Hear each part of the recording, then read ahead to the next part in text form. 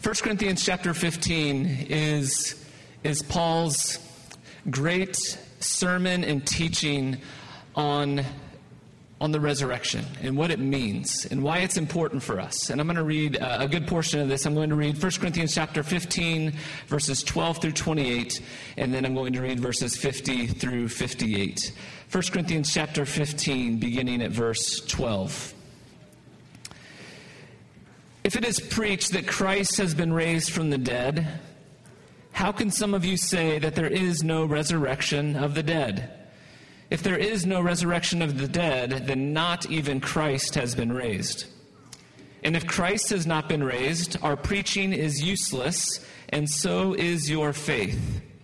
More than that, we are then found to be false witnesses about God, for we have testified about God that he raised Christ from the dead.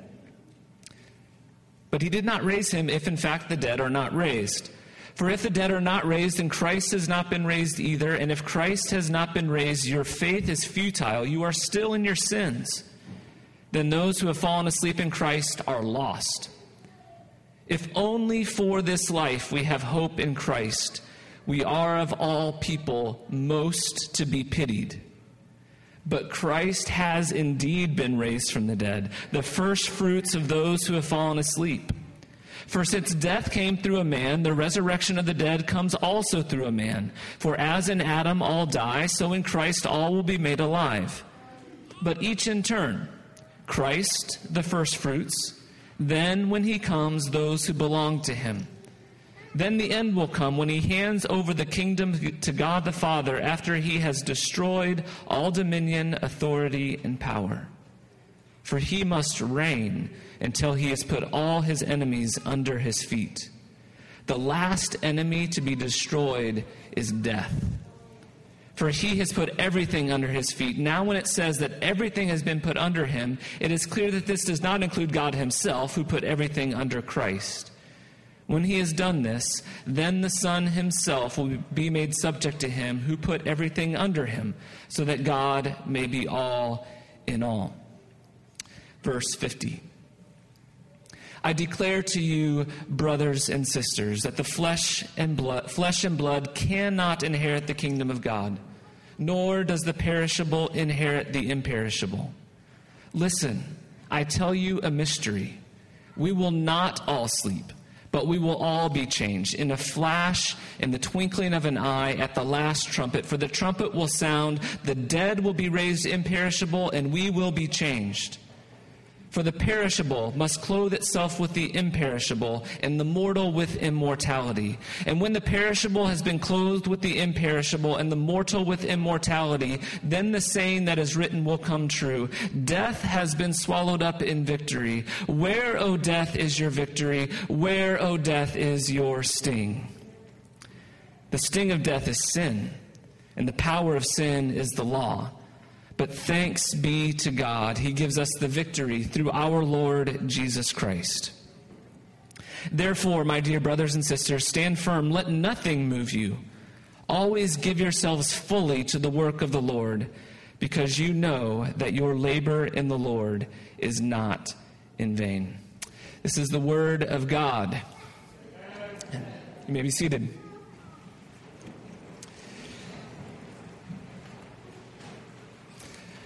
Just want to say to all of you who are parents, who have children in the seats there with you, it's okay.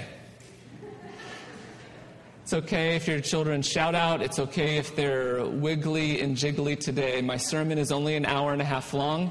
It's going to be just fine. You guys are going to be fine today, okay?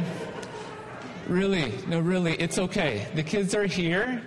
We can tell that they, just by being here, bring a sense of energy and joy that we need to feel today.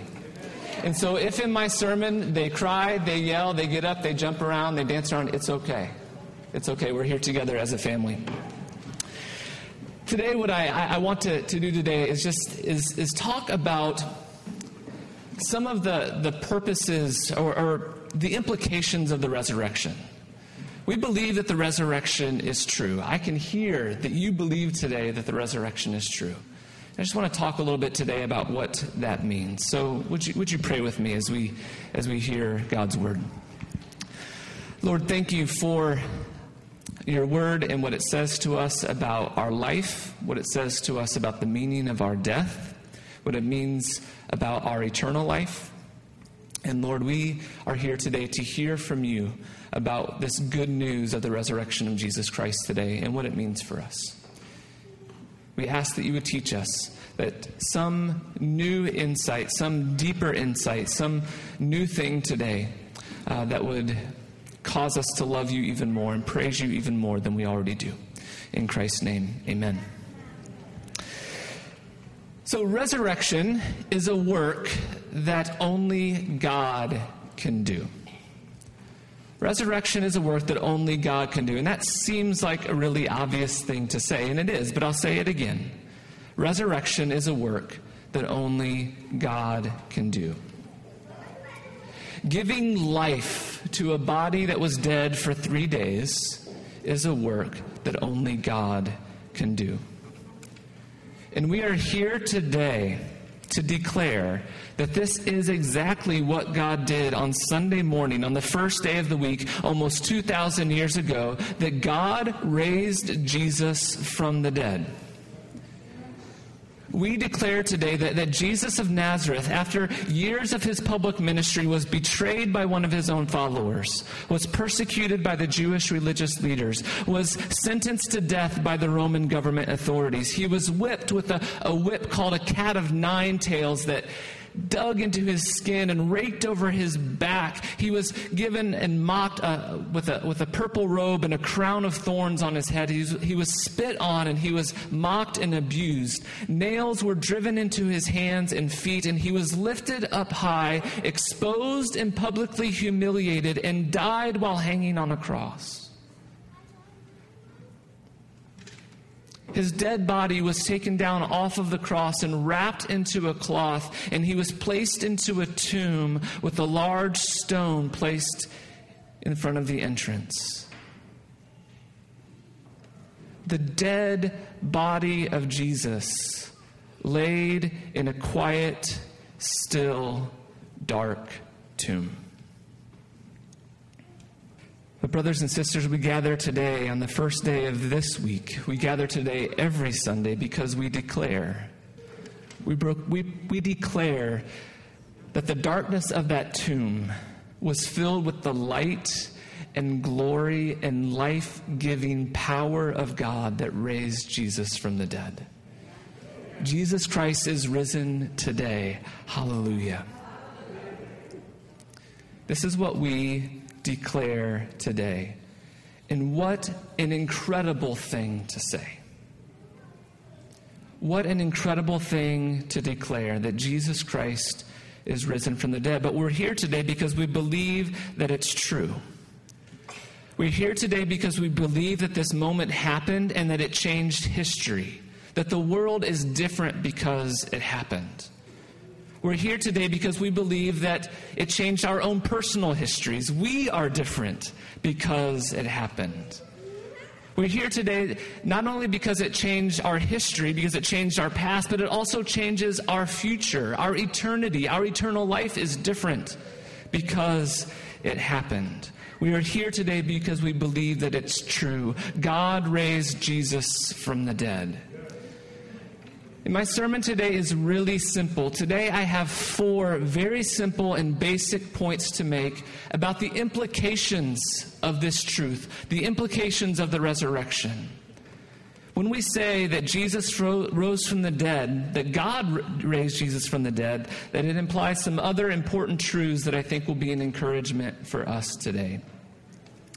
And so today, I'm going to finish this phrase. We declare that God raised Jesus from the dead, so we say. And I'm going to finish that phrase. You can write that down in your notes. And if other things come up for you today, I'm going to give you an opportunity at the end to fill in the blank on this sentence in whatever way that God has spoken to you about today or in your own life. We declare that God raised Jesus from the dead, so we say, we believe in God. That's obvious, right? It's simple. If resurrection is a work that only God can do, and if Jesus is risen from the dead, then we're saying today we believe in God. And that all by itself is a really foolish thing to say in our modern world. But I suggest that we as Christians are at our best when we declare simple and foolish things in the world, like Jesus Christ is risen from the dead. We believe that God is real. God is real is the truest of all true things that can be said. And yet our world is blind to this true thing. If the truth sets us free, then believing lies is slavery. And the denial of this simplest of truths, that God is real, leads human beings to act in all sorts of ways that lead to their destruction. It leads us to act as if we are self-made. It leads human beings to believe that we determine what is right and wrong for our lives. It leads human beings to believe that the only thing that matters in this world is to gain power or wealth or status or whatever idol people have in their own lives. There are all sorts of dangerous and death-dealing consequences that come from not believing this simplest and truest of all truths, that God is real. And so we declare today that God raised Jesus from the dead, and so we believe in God. We declare that God raised Jesus from the dead, and so we say that this God who is real moves and acts in our world. The God that raised Jesus from the dead isn't a God who made the world, set it spinning, and then walked away and left human beings up to our own wisdom and strength to make the best of things. The God who is real is the God who made us, the God who sees us, and the God who redeems us. God raised Jesus from the dead because he has a plan and a purpose for this world that he has made. He sees the consequences of our sin way better than we do. He sees how often we choose the wide road that leads to destruction rather than the narrow road that leads to life. He sees that way better than we do. And he loves his world and human beings that he made in his image way more than we do. And so he's made a plan to save and to redeem it, to save and to redeem us. And so since the very early pages of Genesis, all the way to the end of Revelation, we read that the God who is real is a God who has a plan and a purpose. His purpose, as I often like to say, is to make his place and our place the same place.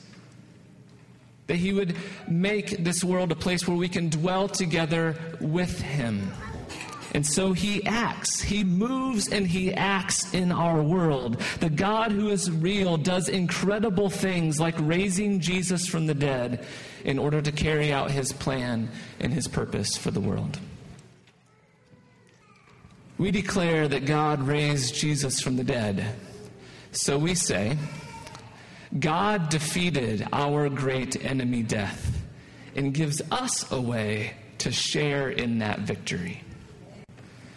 Romans 8 says, if the spirit of him who raised Jesus from the dead is living in you, then he who raised Christ from the dead will also give life to your mortal bodies because of his spirit who lives in you. By declaring that God raised Jesus from the dead, we are saying to this world and in this world where there is a lot to be frightened of, that we don't have to be afraid anymore. Our greatest enemy, death, has been defeated. Because of Jesus, there really is nothing to be frightened of. We've been studying the book of Revelation this year, and in chapter 1 of that book, John sees that vision of the risen Jesus, the Son of Man, and he bows down before him, trembling, and Jesus places his right hand on John, and he says, "Do not be afraid. I am the first and the last. I am the living one. I was dead, and behold, I am alive forever and ever, and I hold the keys of death." He holds the keys of death. The keys of death were hanging on the inside of Christ's tomb, and he went there and he got them for us.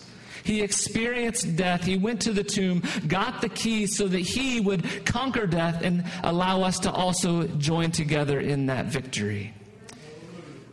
And his promise to us is that if we are joined together with him by faith, if we believe in him, if we place our trust in him, we will be joined together with him and share in this victory over our greatest enemy, death.